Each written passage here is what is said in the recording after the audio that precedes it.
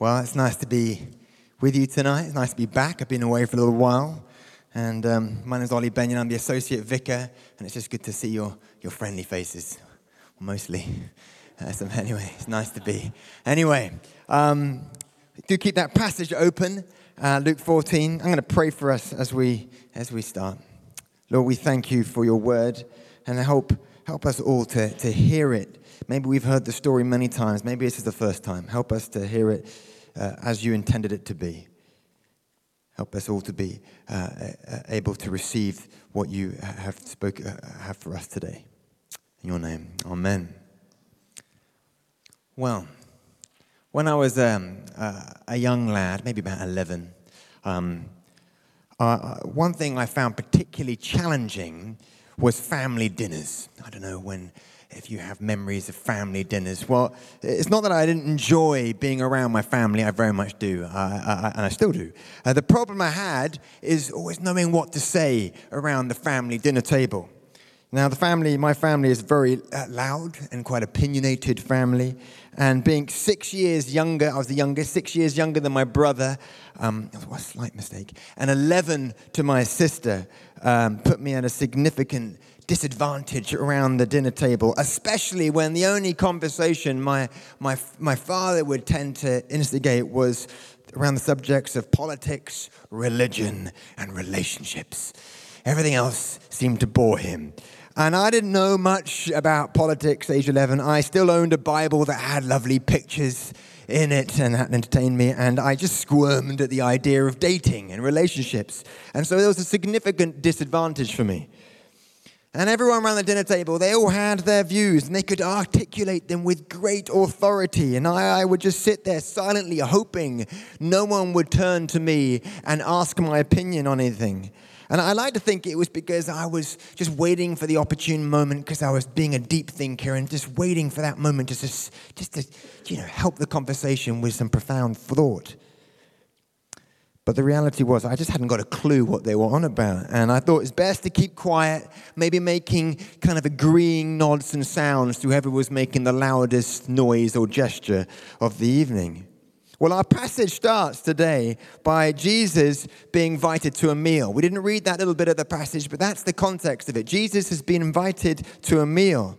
Now, this was no relaxed meal where you could sit down and talk about the latest sports results or the latest fashion haircut or how terrible the weather's been this last week. This was a meal where the conversations like weather were highly unlikely. This was probably the ancient day equivalent to my family dinners. And the religious leaders were eager to hear Jesus' views on politics, on religion, and possibly, though not in the text, on relationships. They wanted to know his views on the coming kingdom. What he believed would happen when God broke through into history. Now, there were many different views at that time of what would happen. And one of these pictures was a Messianic banquet that we see in Isaiah 25. And in that it says, "On that day, the Lord Almighty will prepare a feast of rich food for all peoples, a banquet of aged wine, the best of meats, and the finest of wines." And it's of that banquet that this man in verse 15 was probably thinking about. One where he and the other Jews would be able to dine at the Lord's table. So, would Jesus shy away? Would he keep quiet, just agreeing with his host, keeping the status quo? So they just saying what they wanted to say, which was probably, that we may keep the law exactly the way it is. So when that great day comes, we and those like me and exactly like me will be counted worthy to sit with the Messiah and all true believers at his banquet. That's what they were hoping Jesus was going to say. But they were not aware that they were already sitting with the Messiah. He was right in front of them.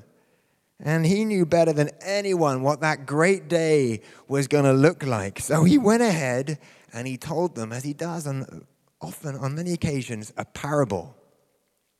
He says this: "A certain man It's verse 16. A certain man was preparing a great banquet and invited many guests.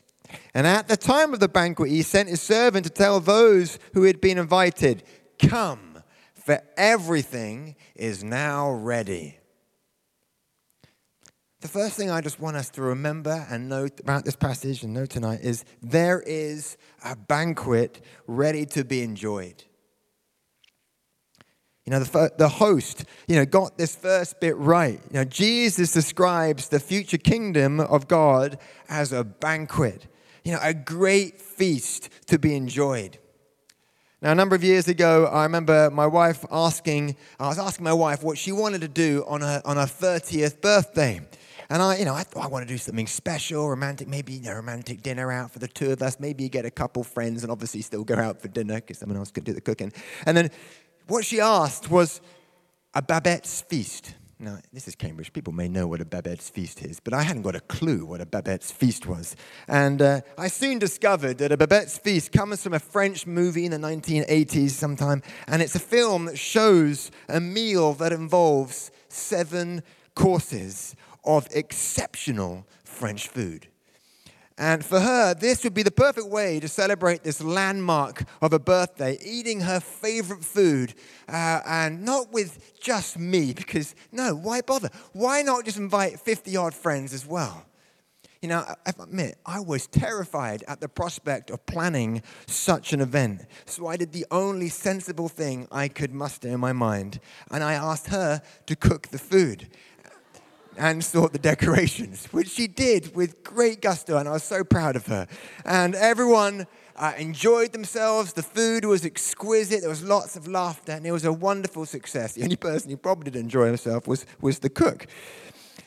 Now, Jesus describes heaven being like a banquet, and it's a great feast, but it's not one that we have to organize and cook for, or even delegate for, or plan for. Because God is the host, and he has prepared everything for us. This is a banquet for us to enjoy, and it will be even greater than anything the French can think up. If you take anything from this passage, let it be that heaven is something that we can get excited about. And if our future is full of hope and is full of joy, then we can live today in that knowledge and be joyful about that future. Even great theologians, though, have not always understood this simple point of living with joy and hope and enthusiasm at our faith today. Alexander Bruce, who was a Scottish theologian in the 1800s, said this, that you could not conceive of the child Jesus playing games when he was a boy or smiling when he was a man. Well, that's not the Jesus that I know. Even the great John Wesley made this mistake. He said he founded a school near Bristol, and he made a rule that no games were to be allowed in the school or the grounds, because he who plays when he is a child will play when he is a man. No. We don't need any more lifeless, dull Christians in the world, okay? In fact, I would argue that it's near impossible to be a Christian and to be lifeless and dull. It's just not possible, because the Holy Spirit, having a relationship with Jesus, just brings life, doesn't it? You look around here and you just see there is life in this place. There are many people who walk in our doors and look at the back and they see, wow, there is life here. It's impossible not to be a Christian and not to have life. The fruit of the Spirit doesn't have the words gloomy or glum. It has the words like love, joy, kindness. And that, folks, is what's on offer today. And it's going to be a completely different level when we get into heaven. So this is something for us to celebrate. And that is exactly this picture that we see in this picture of the banquet in Isaiah 25 that the host was probably speaking about, of when it says God will swallow up death forever. This is the future. The sovereign Lord will wipe away the tears from all faces. He will remove the disgrace of his people from all the earth. In that day, they will say, surely this is our God. We trusted in him, and he saved us. This is the Lord. We trusted in him. Let us rejoice and be glad in his salvation.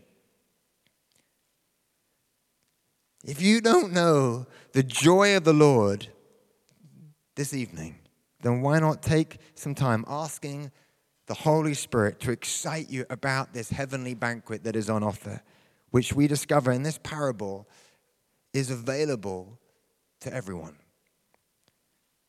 And that's the next thing I want to be looking at. An invitation is given. That's what the parable is talking about, an invitation that is given.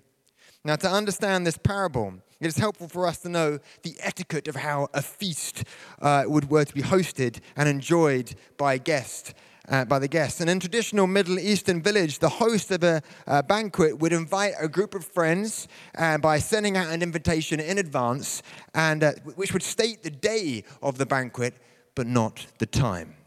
Now, I recently, only a few months ago, got sent a wedding invitation that stated the time of the wedding, but not the date. That is a serious faux pas, especially when it involved me getting in a plane. The host in this parable hadn't made an invitational error because this was part of the custom. You know, he would receive the replies, and depending on how many responses he got back, he would determine how much food he would prepare and how much he would need to serve. And when it came to the day of the banquet, the animals would be butchered, the feast would be prepared, and then he would send out his servant around the village, and they would say, "Come, for everything is now ready." Now, I like that. That is great catering, a nice, relaxed starting time, isn't it? Removes all the stress of hosting. I'm ready when I'm ready. Now, we have something similar today. This is not all, this is not just history. We have something similar. If you're not used to dinner party etiquette, then prepare yourself. I'm going to teach you how it's done. Take notes. When you get invited to dinner, you can practice anytime. You reply to the invitation. That's the first thing you do. That's the first thing I would do. And then when the day comes, you arrive and you are welcomed with smiley hosts. You come in. This is a moment where you could bring a gift. It's often enjoyed if you bring a little gift here. And you take a seat in some kind of seating, waiting area where if you have particularly good hosts, they will provide some snacks and nibbles and drinks and things like that, olives and things like that. And just keep you happy for a while. And finally, when everything is ready, your host will say those wonderful words. We all know them very well. The food is on the table. Come and eat. Yes. And then you walk to the table hoping that it's a food that you like. And then you sit down and you look at the food, and you always say the food is delicious after the first few mouthfuls. You don't grab the salt and pepper too soon, and then you enjoy the rest of the evening. Now, that's how it's done, folks. Imagine, if you would, a scene in which the guests have arrived and they're seated in that living area, eating the nibbles, having the drinks, maybe enjoying, just a little conversation. And then when the moment comes, the host comes and says, the food is on the table, come and eat.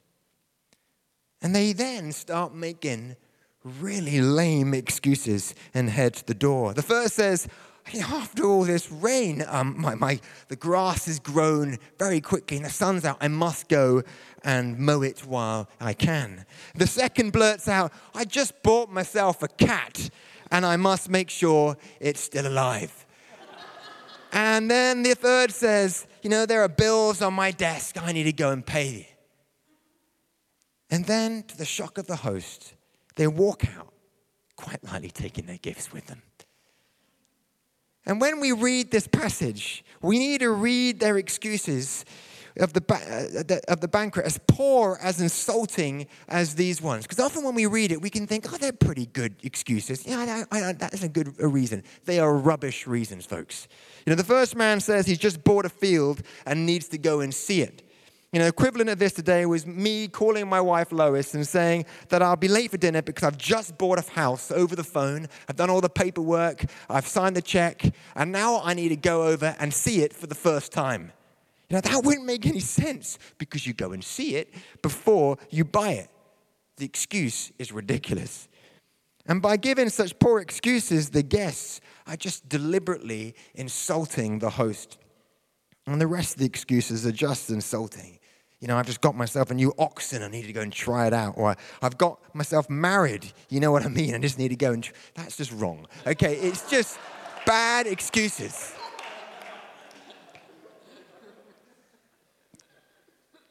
Jesus was speaking this parable as a warning to his hosts and the Jews who were going to reject God's invitation. Anyone who was going to reject God's invitation, who were already God's chosen people. But the lessons learned here are just as true today for us.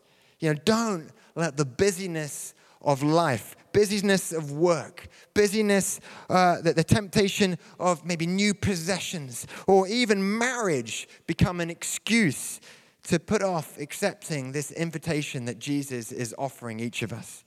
For everything else that we do in life, if it's not to give Jesus glory, it's pointless in comparison. So what does the host do when he's told the news? In verse 21, then the owner of the house became angry. Who wouldn't become angry? What does he do with his anger? Does he kick over the table? Does he lock the doors? Does he feed his food to the dogs? Well, no, he shows incredible, amazing grace. Verse 21, he tells his servant, go out quickly into the streets and alleys of the town and bring in the poor, the crippled, the blind, and the lame. See, the first group of people that this banquet is opened up to are the outcasts of Jewish society. They're the poor, the crippled, the blind, and the lame. You see, in the mind of Jesus' listeners, they were not worthy to take part in this feast, for they were sinners. They'd messed up. They made too many mistakes. But the doors of the banquet just got flung open to them because they knew what they were missing out on. They were Jews. They knew what was missing out on. They gladly came in. But the servant came back saying, there was still room. And now no one likes going to a party when there's only kind of half full. And God's kingdom is not going to be one of those awkward parties, okay? Just to encourage you there. So he tells the servants, go out into the highways, into the hedges, and compel people to enter, that my house may be full. The doors were not just open to the outcast Jews, but now to those outside of those city gates, to the Gentiles, to people quite like you and me. And the master tells the servant to compel them to come in. Now, these words have often been misunderstood over the centuries and have caused much suffering within God's church. The Spanish Inquisition, for example, used this text to justify its brutalities as a way to coerce people into the Christian faith. But this is not a command to force people into the kingdom and to make them suffer the consequences if they refused. What Jesus is telling those outside of God's chosen people is telling us is those outside of God's chosen people are going to find it hard believing this is something that is available to them. So they're going to quite likely need some convincing. Now, if you got a letter from the Queen saying that it's only been a week since the last state visit banquet, and she really enjoyed the last one. So she is going to get the red carpets out again, but this time you are going to be the honored guests. Well, you might quite likely find that hard to believe, and you might need some convincing that it's true. Last week, if you were here, we had some baptisms, and one of the candidates spoke about how he used to be skeptical about the Christian faith.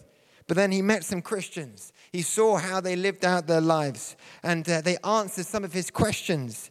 And he said they managed to persuade him to go to church, then to go to the Alpha course, then to come to the student nights. And then before he knows it, he was in a time of worship, and things just clicked, and he felt the presence of God. He was fully convinced. He needed to be compelled into taking up the offer of a banquet because he didn't even know that it was even available to him. On the first look, Jesus' grace, Jesus' gospel is just unbelievable. But what is on offer today? But it is his grace. It is on offer to every single one. There are no limitations who this invitation is given to. No matter your upbringing, your class, or how you've lived your life, or your ethnic group, whatever it is, it does make no difference. We all have been given a free invitation. Why? Well, it's because of Jesus. His life, his death, and his resurrection. He is the only way that any of us get this incredible free gift, this free invitation. And with all invitations, a response is required. And that's what I want to finish with. Just a response is required. When Lois and I were planning to get married about 12 years ago, we were sending out planning to send out our wedding invitations. And because my wife was French, we thought we'd try and make a little bit of French-English thing. And so we decided to send out all the wedding invitations in French, even though that we were getting married in England. And some people, this caused quite a lot of crumbs. This is interesting. And some people who received the invites, like those in the parable, they spoke fluent French. And they understood the invite, but they were too busy with life. Maybe they thought they would get a better offer around that date. And so they decided not to come. Clearly, they had no idea how good this wedding was going to be. Anyway, others, they received this invitation. They may have like a GCSE in French, and so they could get by and get the overall gist. And they were just overjoyed that they'd been invited by such a wonderful couple. And so without delay, like, yes, I'm there. And they sent the invitations in with a big yes, please. And then the final group, they look at this invitation and they just didn't understand it. And maybe they didn't have anyone who could explain what all these funny words meant. So, and they either had a choice to make, didn't they? Either they go and find out, or maybe they ask someone to explain it, that's what I did, and or they put it aside and they just forget about it. Everyone gets the same invitation, and we're all required to reply. If you don't understand the invitation of what it means to follow Jesus, then just ask. Just ask someone to explain it to you. It brings great joy. What a privilege it is to be able to explain to you about Jesus. Doing nothing will mean you won't be able to go and will miss out on this incredible party in heaven, which I'm reliably informed will be even better than my wedding that none of you came to. And this is not also one banquet party, among many others. There is no point waiting to see if something better will come on the horizon, because it won't. For life without Jesus will ultimately just end in disaster, end in destruction. A member of our congregation was telling me that his father, who was critically ill and had always rejected this invitation to follow Jesus, even though it was presented to him a number of times. He said 2 months before his father died, his son, who was obviously concerned for his father's eternal future, asked if he would follow Jesus. And his father, as he'd done so many times before, said, he said, no. I'm not going to, he said his rational brain, he just couldn't understand it. 2 days before he died, his son asked again if he knew where he was going once he died. But this time his father said, hey, let's just chat about it later. And then his son, he wrote to me and told me what happened next. He said this: a couple days later, at about 6 o'clock, I was sitting with him in his room in silence and had an overwhelming sense that the time was right to ask him to make a commitment. I asked him whether he believed in Jesus, and he said yes, very firmly, and with a strong sense of conviction that contrasted with what most of his speech by that stage, which was labored and somber. I told him I wanted to say a prayer out loud, which I wanted him to repeat in his head if he was happy to do so.